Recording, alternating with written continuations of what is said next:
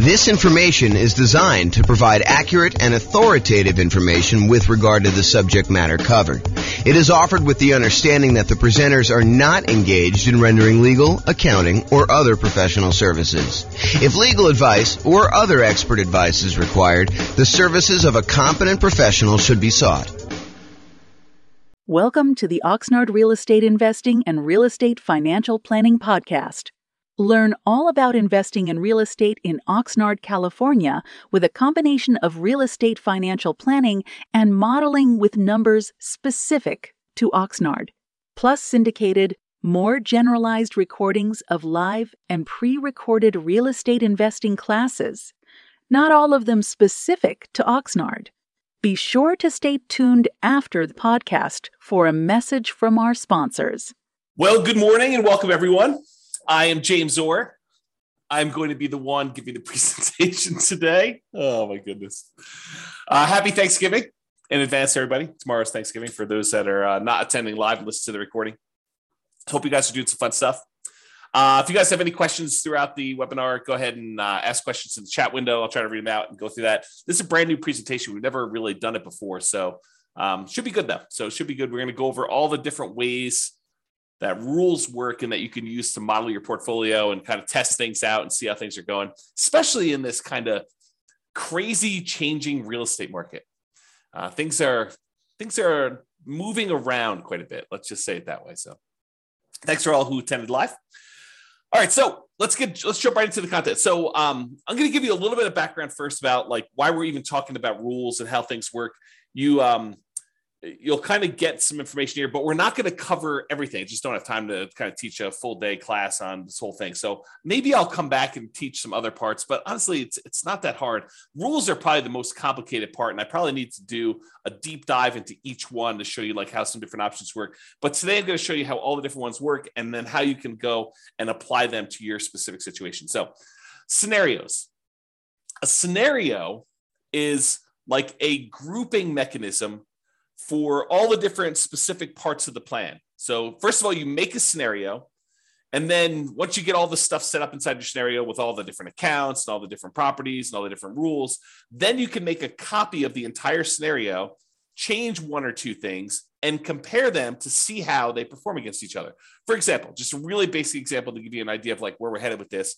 You might go create a scenario where you model out your entire investing strategy. You know, I own these particular properties right now. I've got this much money in all these different accounts, and I'm going to buy properties as I come up with down payments until I come up with 10 properties.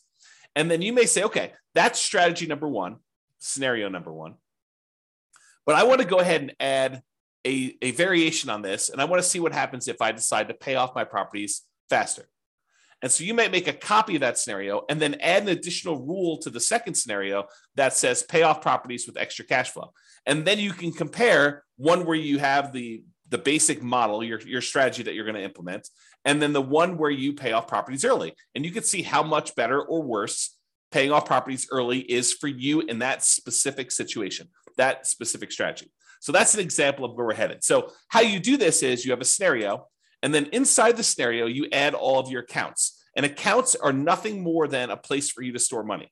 So you might want to have an account where you have all your stock market investments, or an account where you have all of your bonds, or an account where you have your retirement funds, an account where you have all your crypto, if you're still doing that stuff. All the different things that you have where you store money, and they have different rates of return and different characteristics. If you're like got pre-tax money versus post-tax money, you might want to separate those out.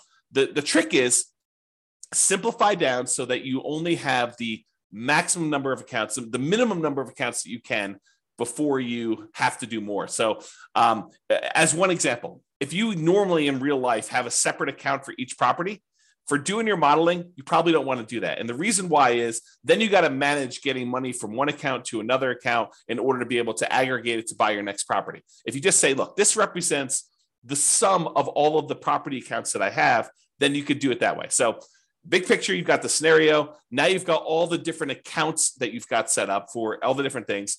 In the beginning, as just like a tip, just make one account. If you've got more complicated things to model later, you can always go do that. But If you're just starting out, just do one account and kind of do it that way.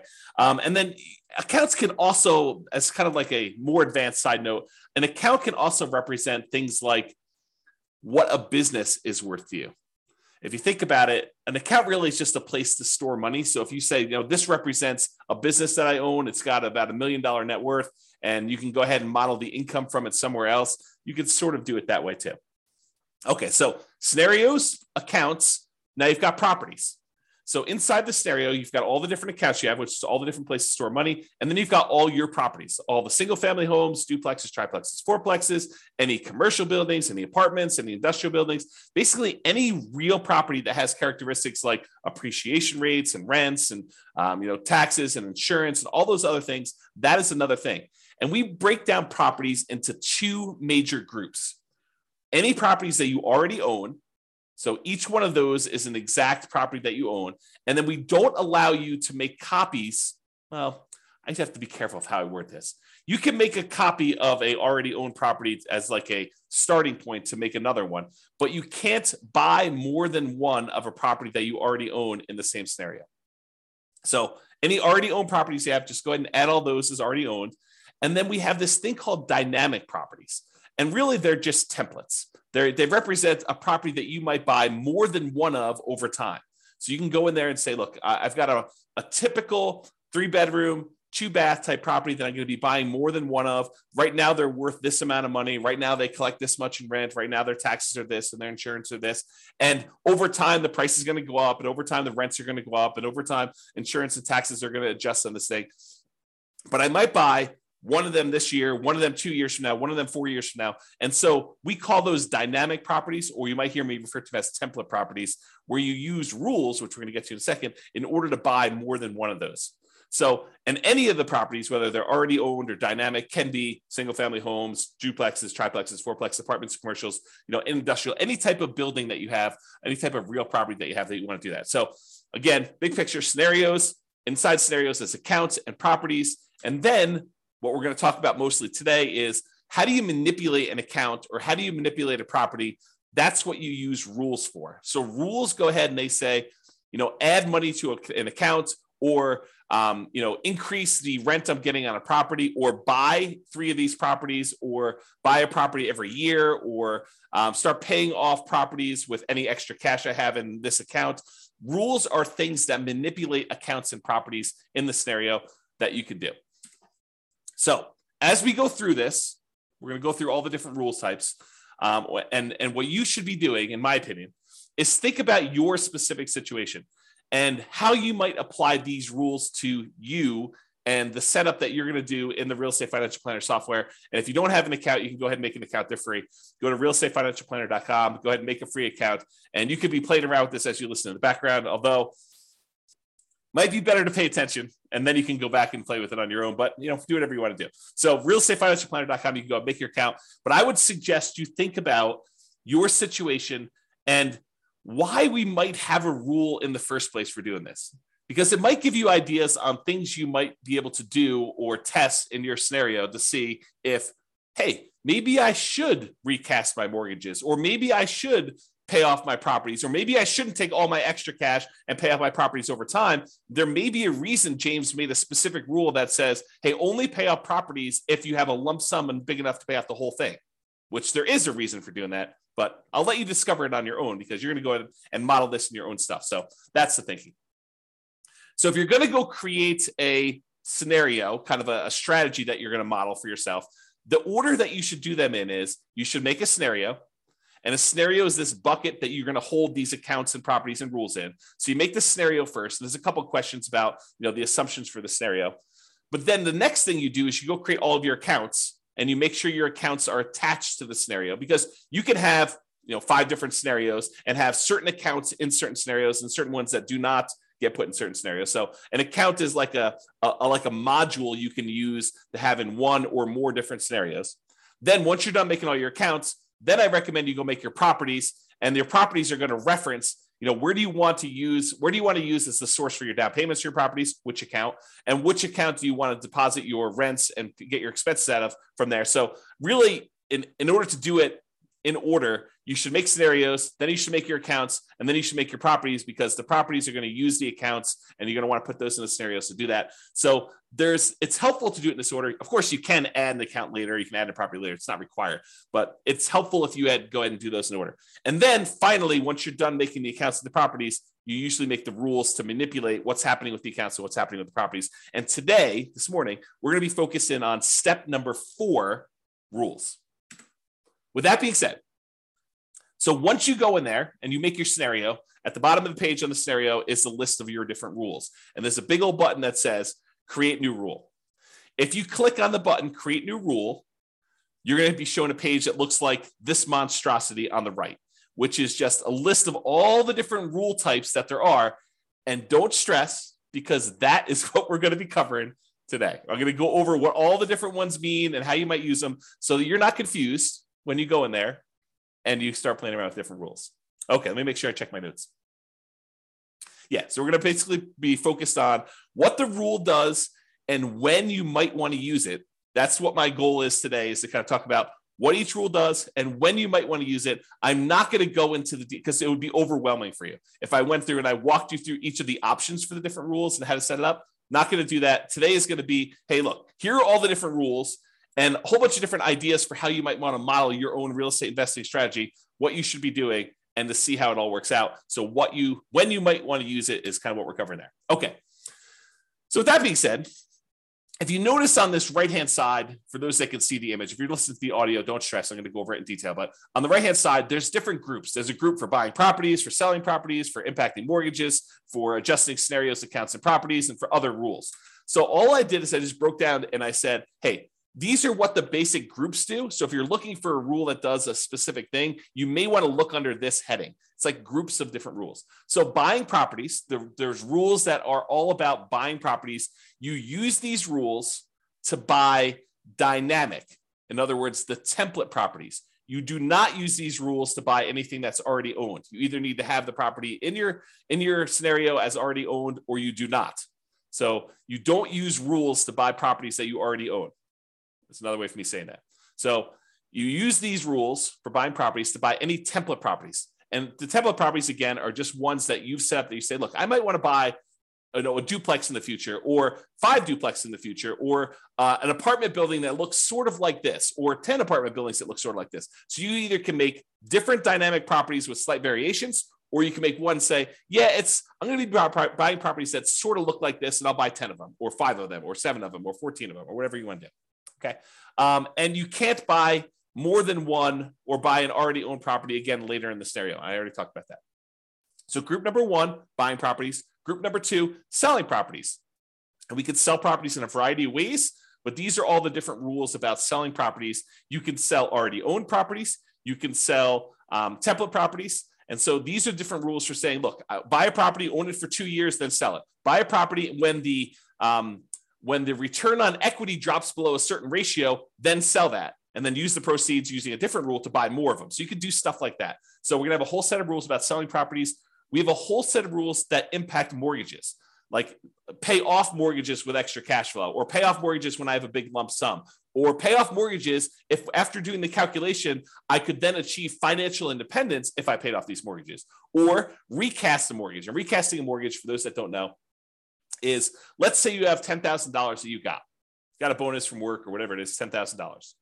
If you go down to the bank, let's do this first. If you send in the $10,000 to your mortgage company and you pay down your mortgage by $10,000, your monthly payment does not change. The amount of time you have left on your mortgage comes in.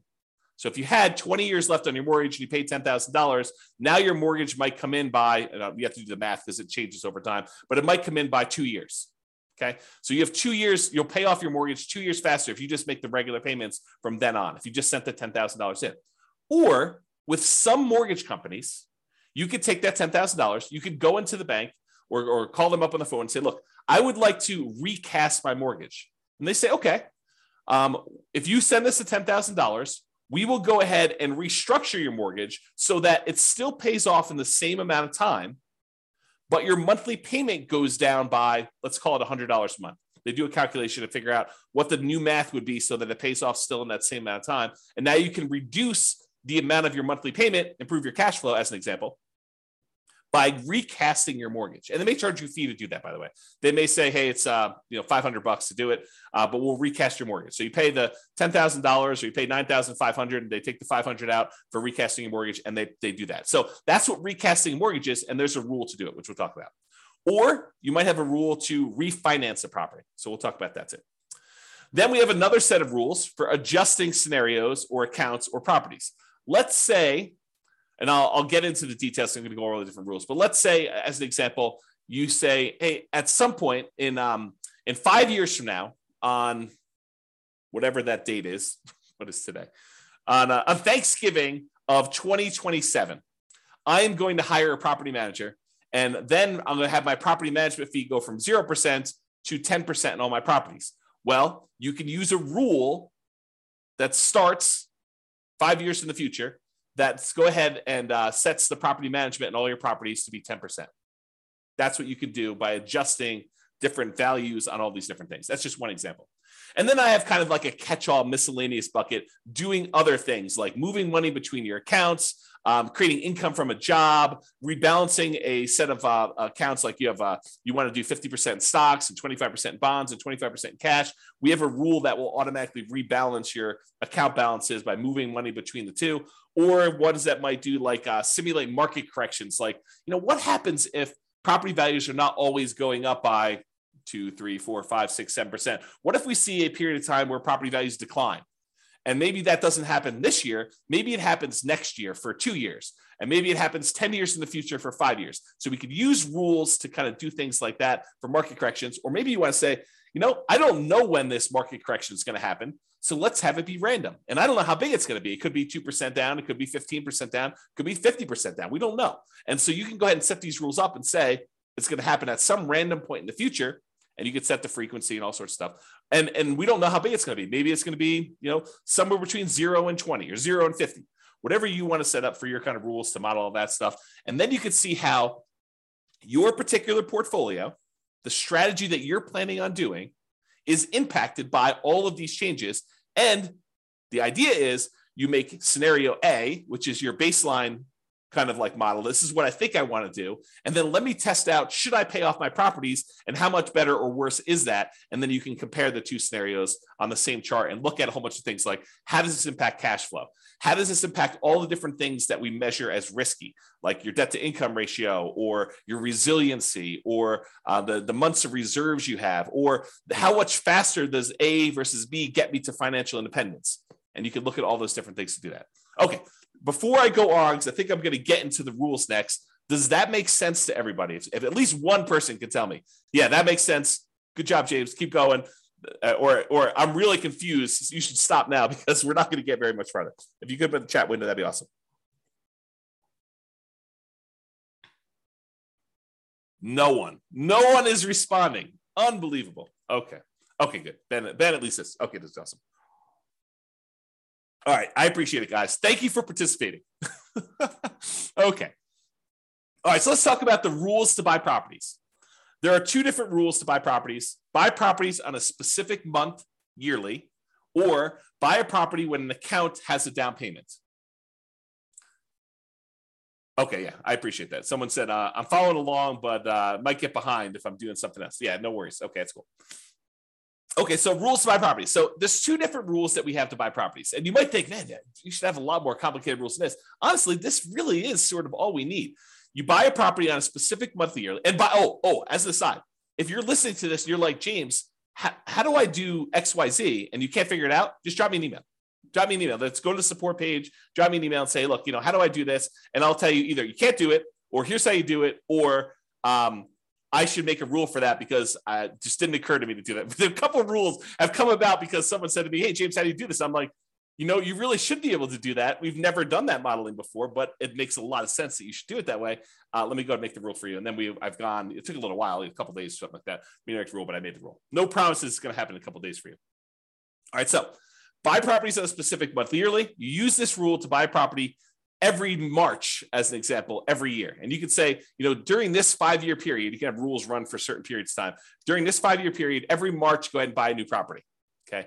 Or the most common way we buy properties is buy this property when my account has a down payment and all the stuff that we need, like reserves and, a certain threshold in the account, plus 6 months of reserves for my personal expenses, plus 4 months of reserves for all the properties I already own, plus 6 months of reserves for this particular property. Then go ahead and buy another property and do another dynamic property and do it that way. And that's the most common one that we use to do that. Okay. So here's what it looks like on the page. So I'm just going to go through like what the rule is when it does. So buy a property in a specific month. You use this rule to buy a property every year on a specific month, and you can do every month of every year. So if you wanted to say, hey, I want to buy a property and I want to do it every month of every year, you could do it that way, or every January or every February, every March, so on and so forth. You could do each one. And you can just do it that way. So imagine so when would you want to use this rule? Imagine you have $1 million invested in an account. Let's say it's a stock market account. You're thinking you just discovered real estate investing. You're like, hey, I want to see what happens if I take the stock market account that's earning 6, 7, 8, 9, 10, 11, 15%, whatever it is for you in your stock market account that you're modeling. And you want to take that money and every year you want to buy a new rental property with that just to see how this goes. So you could use this rule to do that, to slowly drip out a down payment worth of investment into real estate over time doing this. And if you say to yourself, hey, look, I really want to buy one every 6 months, you could say, okay, buy one every March with this rule. And then you could say, set up a second rule that says buy one every September. And now you have 2 rules doing one a year in order to get that kind of 2 a year. Okay. So that's how you do it. All right. So buy a property when account has down payment. This one allows you to buy a property as soon as you have enough for the down payment, plus any closing costs, plus any reserves. And as you can see by the image on the right, there's a lot of options for you to define what this means. So you might want to define, hey, I need to have at least $10,000 in this bank account, adjust for inflation or not adjust for inflation, plus 6 months of reserves for this property, plus 3 months of reserves for all the other properties that I own, each other property that I own, plus 5 months of personal expenses, and then only buy 3 properties with this rule. Stop this rule after I own 3 properties. So there's different things you can do to manipulate this. And there's also stuff you could say, do I want to take into account my debt to income, like make sure that my debt to income is below a certain number, or you could say, I'm buying creatively. I'm going to go buy properties subject to, or I'm going to go buy properties on lease options. So the debt to income doesn't matter because I'm actually buying an LLC anyway. And so ignore the debt to income ratio on that, or whatever you want to do. Or maybe you say, I have a real estate agent's license, so I'm going to get paid a 3% commission when I buy these, or go ahead and take a 3% discount. And so you could do all these different variations on this stuff with this rule. Or maybe you say, look, I want to buy properties, but if I can do cash out refinances on the other properties I own, if they're below 75% debt to income, or 75% loan to value, then I can go ahead and say, do cash out refinances to do it. So it's very flexible in all the different ways you can use it, but realize that's what you do. So when might you want to use this? You might want to see how quickly you'll be able to acquire your ideal portfolio of rental property. So you want to say, I want to get to 10 rentals or 10 doors or 20 doors or whatever number you pick. How quickly can I do it with my current income, my current savings rate, my current returns that I have in my accounts? And then as I acquire each property, all the extra cash flow I get gets deposited in this account. So it kind of compounds over time if you got positive cash flow, or slows you down a little bit if you have negative cash flow, although the cash flows do change based on all the properties. So you could use this to determine how quickly you'll get to a certain portfolio. And then you could test things like, what if I save 10% more? Or what if I save 10% less? Or what if I got a lump sum for a bonus or a divorce or, inheritance or whatever you want to do later on? How would this impact all that stuff? So that's one example.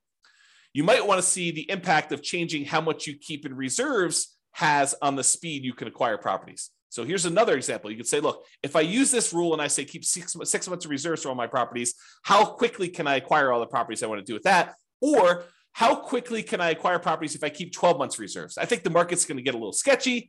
Maybe I should keep 12 months of reserves. So if I do 12 months of reserves, how much does that slow me down? And how much riskier or less risky is one or the other? Or how much extra net worth will I have if I don't do 12 months of reserves versus 6 months of reserves or 2 years of reserves? You pick the numbers, okay? So you could use these different rules and make copies of the scenarios to kind of test those. You could see the impact of doing cash out refinances to buy new properties. We kind of talked about that little part of the rule, but you could use that as a way to do that. You can also see the impact of getting a real estate license or acquiring properties creatively. So if you want to test out, now that interest rates have gone up quite a bit and there are a whole bunch of really low interest rate properties out there, maybe you want to say, well, what if I were willing, not everyone is, to go ahead and do marketing to find motivated sellers, go buy properties creatively and buy properties that way? What impact does that have? Does it make it a lot faster? Does it make it a lot riskier? What does it look like if I go ahead and model that in a variety of different ways? And I'll make a side note about this because I think it's important. Just because a path is optimal does not necessarily mean that that is the one you should do or that you will do, right? I could go and model something and I could tweak everything and say, this is the optimal path, in parentheses, if everything goes my way, if everything goes exactly the way I modeled it, right? But really, I think part of what you are doing with the software, part of what I do with the software, is I say, okay, here's kind of my plan. How does this plan perform in a variety of market conditions? What if things don't go my way? What if things get ugly? How do I perform with this? Is this going to really derail my life? Is this going to make that really bad? And if things go really, really well, yeah, that looks awesome. But if things go not quite as planned, if I get delayed, if I lose a job, if I, all those different things that you could do, then you can go ahead and model all that stuff to do that. So I don't know. That was my side note. I just felt compelled to tell you that. So those are some of the different ways you might use this rule to do some modeling. And if anyone has questions, feel free to ask your questions in the chat. I'll try to get to it. Now, here are all the different rules for selling properties. And since I'm going to go through all of them in detail, I'm not going to cover them here, but let's go through them one by one. All right. So here's a rule that says sell properties and pay off mortgages to retire. Here's how this rule works. If by selling some properties, let's say you have 10 properties and you want to sell off 4 of them, okay?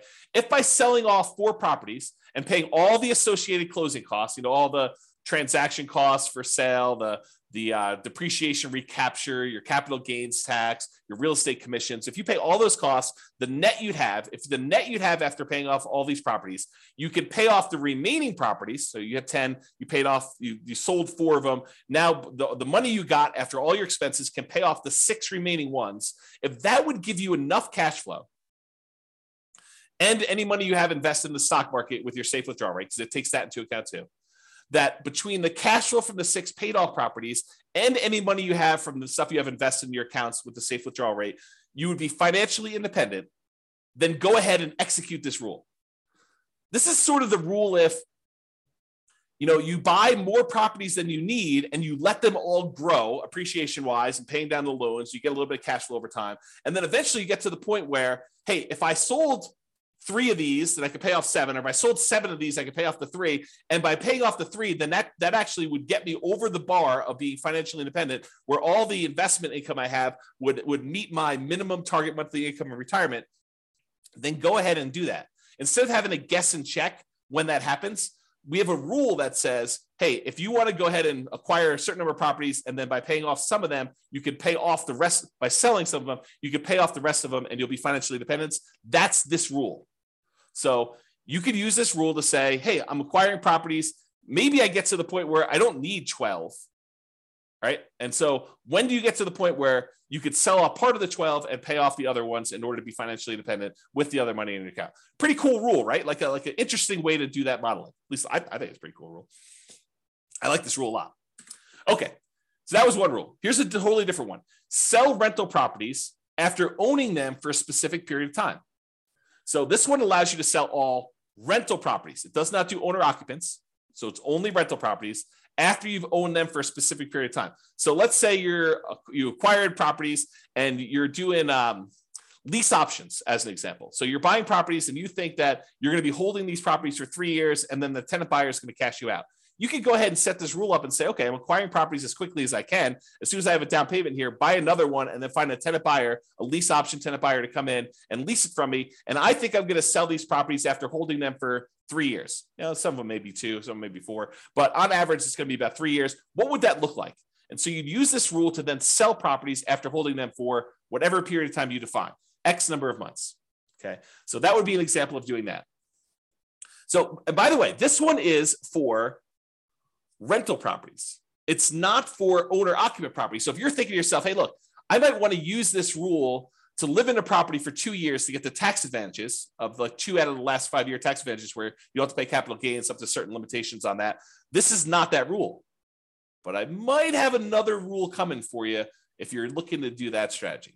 That's where we're headed. Oh, wait, what's this? Sell owner-occupant properties after owning them for a specific period of time. Well, maybe this is that rule that I was just talking about. This allows you to sell an owner-occupant property, a property that you're living in, after owning them for a specific period of time. So you could say, hey, I'm going to do this model where I'm buying properties at a discount, but I'm moving into them. I'm going to live there for at least 2 years. Why 2 years? Because there are some tax advantages for you living in an owner-occupant property for 2 out of the last 5 years. I'm not a CPA. Go talk to your accountant to kind of get the details on this. But the basics of what I understand, the layman's version is, if you live in a property for 2 out of the last 5 years as an owner-occupant, and then you sell it, you are exempt from capital gains on that property up to a certain amount, and the amount changes whether you're single or you're married. Okay, so this could be a way for you to do that. And when you sell the properties, we have this little section down here that says, how much do you want in closing costs when you sell? How much do you want to pay in real estate commissions? Because you can put in what your assumptions are about those. And then what is your depreciation recapture tax? Well, if you're living in the property, that's going to be zero on most of those. And then what's your capital gains tax rate?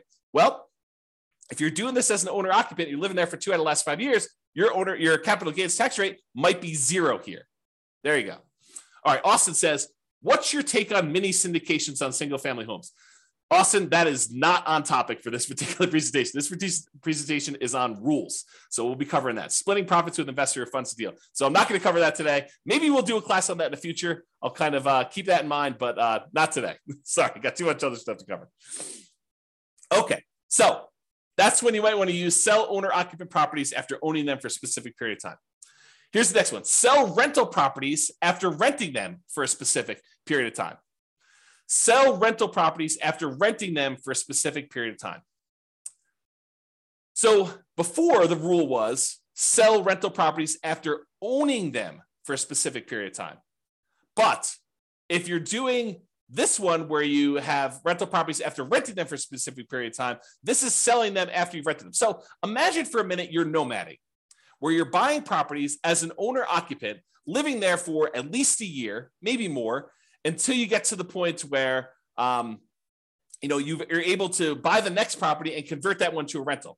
Well, if you use the rule before where it says sell rental properties after owning them for a period of time, you might buy the nomad property, live there for a year and a half, then convert it to a rental. And then now that it's a rental, you've owned it now for 2 years. So really, that would be selling the property after 6 months, which isn't what you intended, I don't think. So this rule says, look, it doesn't matter when you bought it. If you lived there for a year or 2 years or whatever beforehand, and then you decide to rent it, this one starts the counter as to when you sell it based on when you converted it to a rental. Okay, so that's what it is there. All right. Sell rental properties based on return on equity. So this one is you're selling properties based on the return you're getting on the equity in the property. Okay, I got to take a step back and kind of explain to you what's going on here, because this rule is crazy. It's such a powerful rule. So how far back do I go? Oh man, this is crazy. Okay, so here's the deal. You own a property, and let's say you have financing on it, and you put down 20%, and the property value went up, 5% in the first year. So you made 5% from appreciation on a 20% down payment. I'll put numbers to this to kind of give you a feel for it. Let's say you're buying $100,000 properties. You put down $20,000 and the property went up in value $5,000. So you made $5,000 on a $20,000 investment, which is 25% return. But what happens is over time, the amount of money you make on the property going up in value tends to increase. So the next year, maybe it's $5,100. It varies, but let's just say it's a little bit more than you made the year before. However, the amount you have in the deal now is no longer $20,000. It's $20,000 plus the $5,000 that you made from appreciation, plus a certain amount you have from paying down the loan. So the amount of equity you have in the property has grown more than the amount that the property is going up in value. So over time, the return you're getting, even though the return might be increasing, the return you're getting on the equity is actually going down. The amount you make on the property compared to how much you have invested in the deal is actually going down over time. So the return on equity on a property from appreciation, from debt pay down, from cash flow and from the tax benefits of depreciation. Like all four areas of return, they tend to go down in aggregate. Some of them go up a little bit over time. Some of them actually go down. Some of them stay the same. But in aggregate, the overall return, the combination of all four of them, tends to go down over time. So that the longer you own a property, the lower your overall return on equity is. So when you buy a property and you're highly leveraged up front, that's the best part of your return typically. That's the part where you're making the most money compared to how much you have invested in the deal. But as the amount you have invested in the deal increases because your equity is growing, you're paying down the loan, the property's going up in value, the equity is expanding, and the amount you're making might be going up, but not quite as fast as the equity is increasing. So that over time, your equity drops down. So you might say to me, look, James, as I own these properties, my return on equity is dropping and dropping and dropping. What if I said, look, once it gets below a certain threshold, I want to sell that property and I want to re-leverage back up. I want to go ahead and sell it, and then I'll go buy two more or one more and wait until I have enough to buy the next one. That's what this rule allows you to do. It allows you to be maximally leveraged, not maximally because you don't want to be selling a property every year just to kind of re-maximize your leverage, but within a reasonable range. So you can say, hey, look, once my overall return on equity, because I'm calculating return on equity on every single property every month. So once your return on equity for a property drops below a certain threshold that you set, I don't know, 10%, 12%, 15%, whatever number you pick, right? But once your return on equity drops below a certain threshold, then go ahead and sell that property, dump all the cash into a specific account, and then you can have a separate rule which buys properties whenever that account has down payments. So what will happen is you have these properties and they're growing and growing and growing. Once the return on equity drops below a certain threshold, it sells that property. Then you have another rule that takes any time. You have money in this account for enough for down payments and closing costs and reserves. Then I go ahead and I buy another property and I replace that one. Or maybe it's two properties because you have enough there to do it. So that's the way you use these rules in order to maximize your return on equity in a particular scenario. Does that make sense? Let me know if it does or doesn't. That'd be awesome. Okay. This rule is selling rental properties once your account balance drops below a certain threshold. Yeah, so James says makes sense. James is the only one participating today. Thank you for that. I appreciate that. Okay, so imagine this. Imagine you've got a portfolio of properties and you're trying to make sure that you have enough money to kind of support yourself, and you stop working before the cash flow on the properties will generate enough money for you to live on. So you're kind of operating at a deficit. You have $500,000 in your bank account, plus you've got a bunch of rentals, but eventually you draw through the $500,000 because you're a little bit short. So you could set a rule that says this: once my $500,000 drops to the point where I only have $10,000 or $50,000 or $100,000, whatever your comfort level is, once I get to the point where my account balance drops to $50,000, as an example, then go ahead and sell one rental property to boost that account balance back up. And then I'll keep draining on that account until I get to the point where it drops down again, and then sell another property if you want to. You can kind of use that to do that. So imagine a situation where you stopped working earlier than you should have before you completely are financially independent. And now you have a whole bunch of rental properties with a whole bunch of equity, but you don't want to go sell those properties with equity right now. You want to go ahead and hold on to them as long as you can until the point where you need to sell them in order to put money in your account to be able to support your lifestyle. Then you could use this to model that situation. Or you could say, look, as soon as I get to the certain point where this account balance drops to a certain level, go ahead and sell a property because I want to be able to use that money to buy new properties. You could use that too.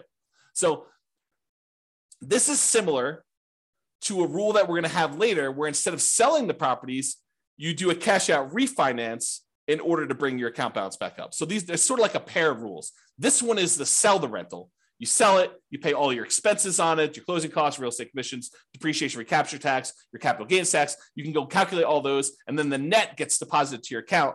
Or, which we'll get to here in a second, there's a similar rule that says, once my account balance drops below whatever threshold you set, then go ahead and do a cash out refinance to get to those. I did a whole class where we really use these rules a lot. I compared a person who lived in a really high cash flow market to a person who lived in a really high appreciation market. And I showed that while it's a lot easier to get to the place you want to be when you're in a really high cash flow market, you can get there in these really high appreciation markets with a combination of selling properties or doing cash out refinances. But there's some complications with the cash out refinance, which I talk about that in that 2-hour class. But I think the name of that class was cash flow versus appreciation. I think that's what the name of the class was. And I set it up as two different people competing, and go watch that if you haven't seen it before. It's pretty good if you're interested in this particular modeling. Okay. All right. Next rule: sell properties, but only if by doing so, the money that I get from all the properties will allow me to retire based on a safe withdrawal rate. So I mentioned safe withdrawal rate earlier. I'm going to take a moment to kind of make sure everyone understands what I'm talking about. So there's this study, it's called the Trinity study. And what it basically did is it went back through historical stock market rates of return. And it said, if you only take out 4% of your of the amount of assets you have invested in stocks and bonds, then the likelihood of you running out of money in a 30-year retirement period was really, really low. That's the basics of the study. And so what they called that 4% was a safe withdrawal rate. And I'm using safe in quotes because there's been some arguments that it's really not so safe. There's been arguments by the guy who came up with it that it could be a lot higher than 4%.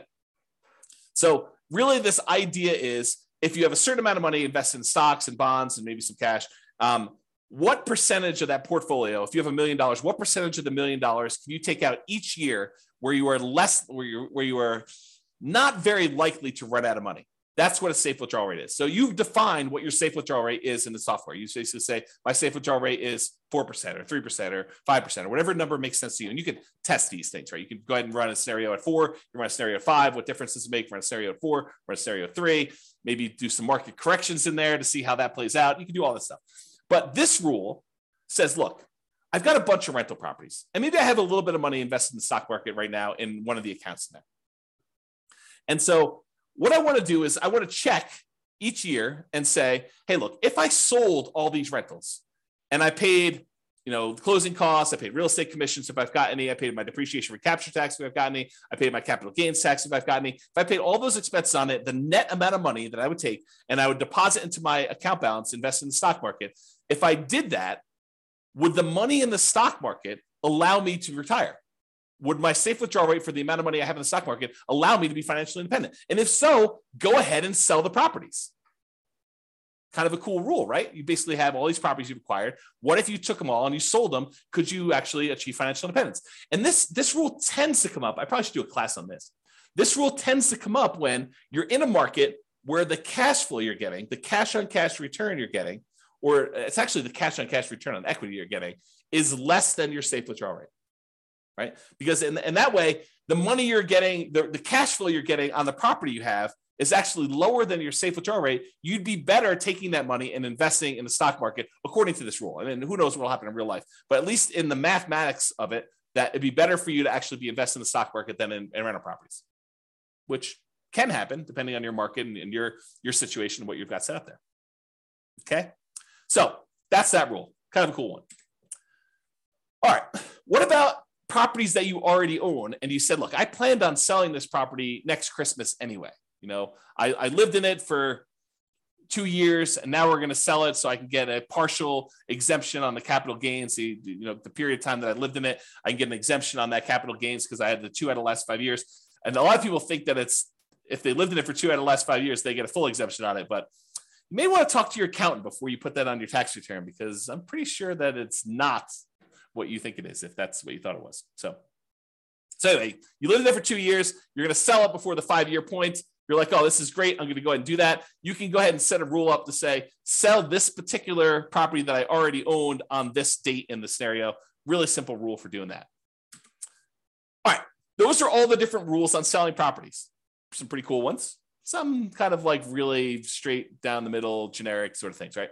Now, let's talk about rules that impact mortgages. We'll go through all these one by one. Just knock the headphones off my head accidentally. All right, so pay down loans with cash flow. So maybe your strategy is, I've got all these rental properties. They're producing a bunch of extra cash flow. Maybe I've got some savings for my job and that's got some extra cash flow.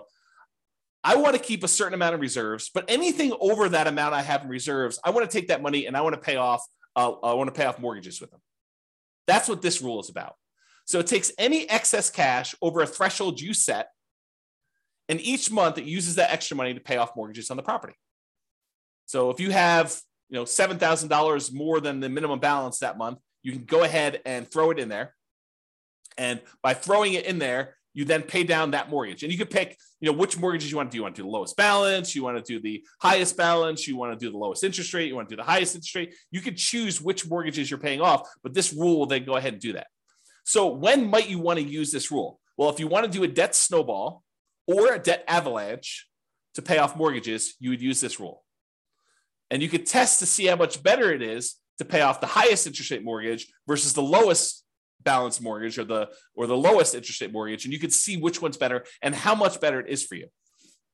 James says there's no 1031 exchange rule for selling. Well, 1031 exchange rule is just about how much you pay in taxes. So we have the ability for you to adjust how much you pay in taxes on the property. And then you can go ahead and use that rule and set the taxes to be equal to 0 for that. But then you got to track how much you would have had to pay in taxes on that one. So there's no keeping track of how much deferred taxes you have on a particular property, something I might add in the future, but you can set the threshold to be, I'm not paying any taxes on this one when I sell it. And yet my fees are an extra, $1,000 to do the 1031. So you can do 1031 exchanges. It's just not a specific rule for 1031 exchanges. If that makes sense. Good question though. Good question. Okay, so pay down loans with cash flow. That's how that works. Okay, pretty simple. However, every time you make a payment on a particular loan, it doesn't actually improve your cash flow in the short term, unless you pay off the loan completely, and then it improves it by a big chunk. But it doesn't improve your cash flow because by paying down the loan, all you're really doing is moving in the date that loan gets paid off from where it was to closer. So it'll be paid off sooner. But your monthly payment stays the same. So it doesn't improve cash flow on a property. So you might say to yourself, hey, and I'll add this one other thing. And the amount of money you're earning on that extra cash flow you're doing is the interest rate of the loan.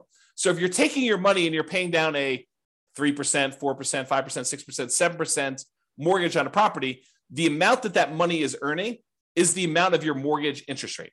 So if you're paying off 3% loans with that, you're earning 3% on that money. You're paying off 7% loan, you're paying 7% on that money, okay? So the idea is the more you're paying off on those properties, until you pay it completely off, it doesn't really benefit you in the short term. It benefits you when you pay off the loan, which could then compound and help you in the future on other properties you're doing, but it doesn't benefit you in the short term by improving your cash flow.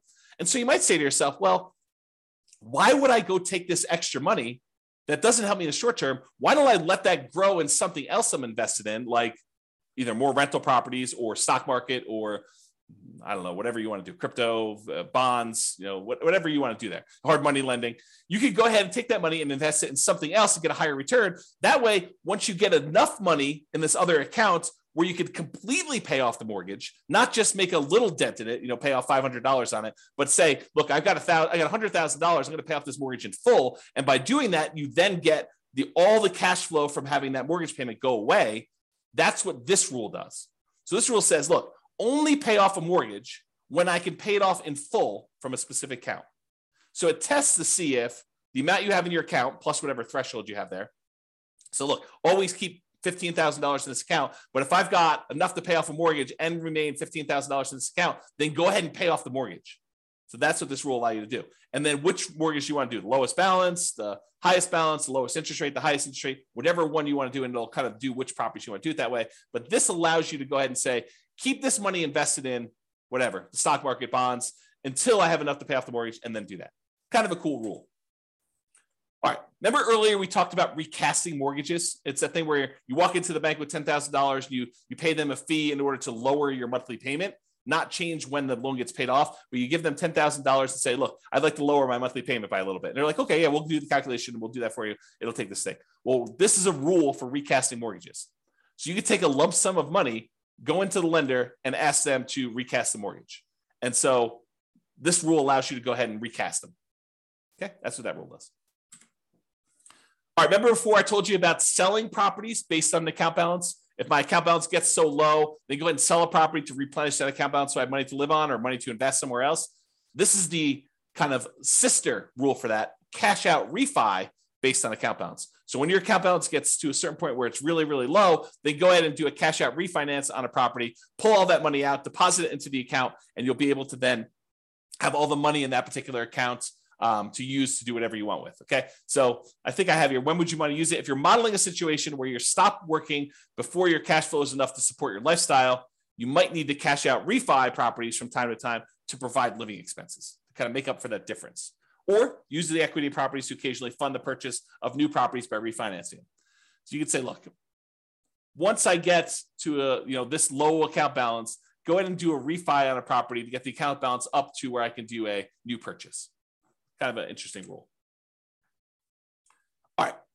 So this leads me to explain this interesting concept.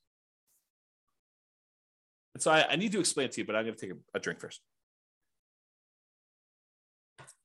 All right. So imagine you said to yourself, look, I really want to earn, I don't know, $10,000 a month.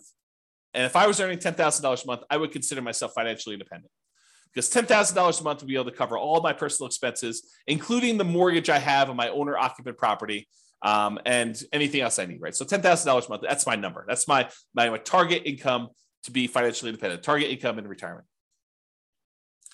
But what if you didn't have a mortgage on your owner-occupant property? Would you need that $10,000 anymore? And you say to yourself, no, I wouldn't. So I can either have $10,000 if I have a mortgage on my owner-occupant property, or I only need $8,000 if I don't have a mortgage on my personal property anymore. And so the software allows you to select whether or not to move your financial independence number down when you pay off your owner-occupant mortgage or not.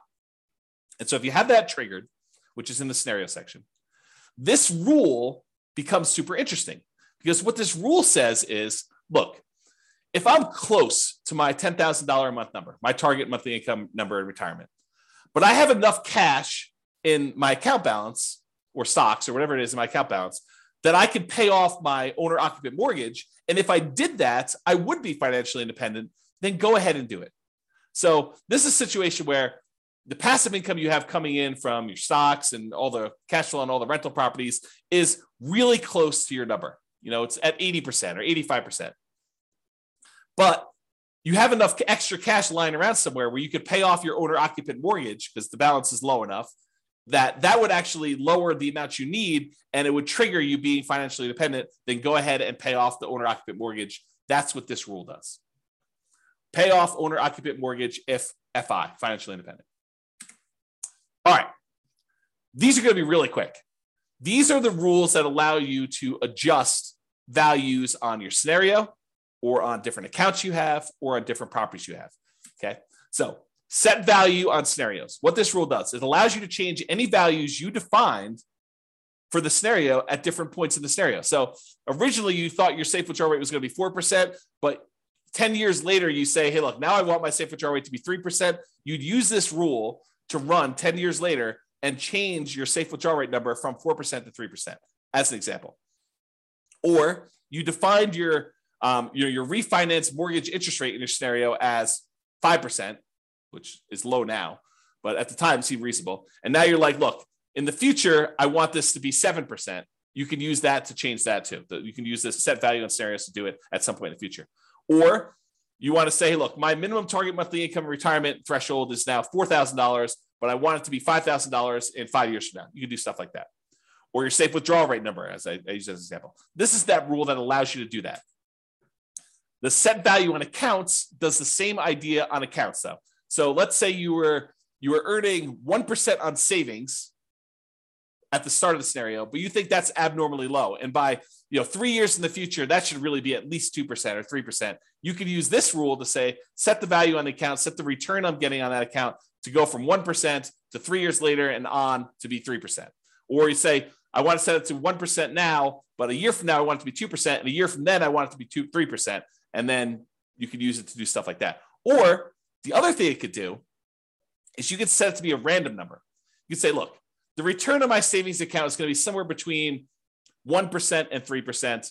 Have it change monthly by somewhere between this range, or add a little bit to it or subtract a little bit to it each month. You could do a whole bunch of things with making it random to simulate the stock market, or what you're getting on savings, or what your business return might be if you're using an account to store kind of business stuff, or bonds, or anything like that. So you could use it to do random numbers as well if you wanted to. Same idea, but setting values on properties. You could say, look, my property appreciation rate is now at 1% because I don't think property values are going up in the next couple of years. But 3 years from now, I think the market's going to be normal, and we're going to set it to be equal to 3% from there. So you can have a period of time where properties are appreciating at a slower rate or at a faster rate, and then you could change it to be something else later. You could do the same thing with your rent appreciation rate. You could also do things where you hire or fire a property manager and set it from 0 to 10 or 0 to 8 or 0 to whatever. You could also do maintenance on a property. You say, look, it's just a brand new property I bought, so maintenance is going to be low for the first couple of years, and then maintenance will increase. You can go ahead and do that too. So this rule allows you to set values on properties over time and change those. And then if you go ahead and you change these things, but you're like, look, then I want it to return to whatever was normal at the very, very beginning, we have a rule that says reset the original value on an account.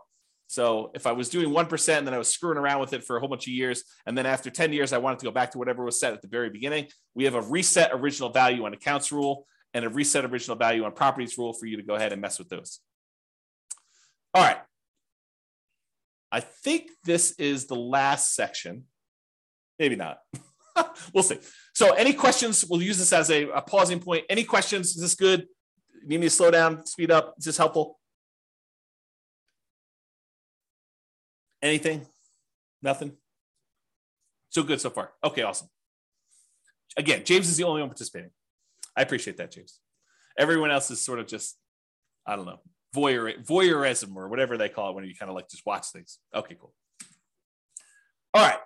So here are a whole bunch of rules that do other things. So add to or subtract from the account balance. Let's say you're like, hey, look, I got this account. I know I'm going to get a bonus that's going to come in, a one-time deal or an inheritance that's going to come in at 16 months in the future. I want to be able to have a way for you to add a lump sum to your account or pull a lump sum out and say, look, I know that I'm going to have this big payoff for a lawsuit or something like that. I'm going to need to pay out a certain amount of money. Then I can go ahead and subtract this amount of money from my account at that point in the future. Or you're going to have a series of expenses like college tuition for kids. You could use a rule like this to model, I'm going to have this come out on this date. I'm going to have 2 kids going to college at this point, so I need to have this much money. And you could use them to kind of like move money in and out for these irregular expenses to do that. Or you pay a certain amount on installment sale of a business or from a lottery winnings or whatever. You can use that to do all that stuff. All right, transfer money between accounts. So you have money in the retirement accounts, or you have money in a regular account that you want to move to a retirement account. You can move money around between accounts using this rule. Or you have money in your rental property account and you want to use that to invest in your tax-deferred retirement account. You can move money from those things. Or you want to pull money out of one account when a certain account drops below a certain threshold. So you say to yourself, look, I have this reserves savings account that I'm never going to use unless my account drops really low in this other account. So go ahead and move them when something happens to do that. So you can set up those rules to do those things. All right, here's that market correction rule I was telling you about. So this allows you to model what could happen if your market corrects. If your account balance or your properties all are affected by these things, you could do that. So this allows you to change the amount that is in accounts that you select. So it doesn't have to be all of them. Like a savings account may not be impacted, but a stock market account might be affected by a market correction. And which properties you want to have impacted by this thing, and then by how much. And you can have some of these be random. So you can have how frequently it happens be random, or you could have the amount that it declines be random. And if you need to do one random and one static, you can have 2 of these rules running and only impacting one or different things to do that. So that's all about different market corrections. And if you're really trying to see how resilient your portfolio is to different market corrections, this is what you want to be playing with. You want to be able to see, okay, I'm going to do this strategy. And the strategy sounds awesome, right? I'm going to be buying properties and maximizing my loan to value and minimizing the amount of money I have in a deal and keeping really, really low reserves to kind of make it go really, really well. Well, let's see how that performs with market corrections. Or I'm going to buy properties free and clear, not going to have any mortgages on them at all. It's going to be slow and steady wins the race. And let's see how that is impacted by market corrections.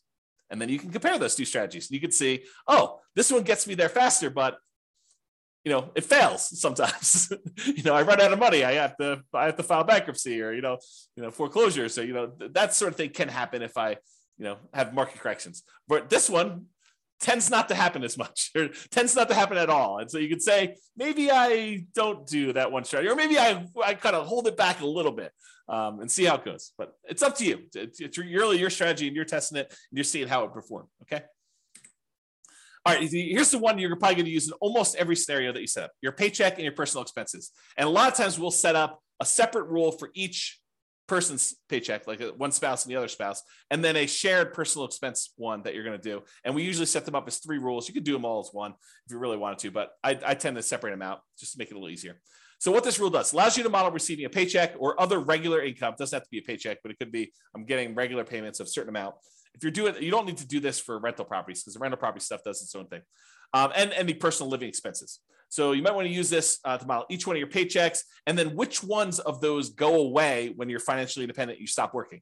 You could set this rule up that says, hey, look, I get this paycheck, it's this amount, but as soon as I am financially independent, stop giving me this paycheck. And it'll automatically turn it off for you so that you no longer get it, okay?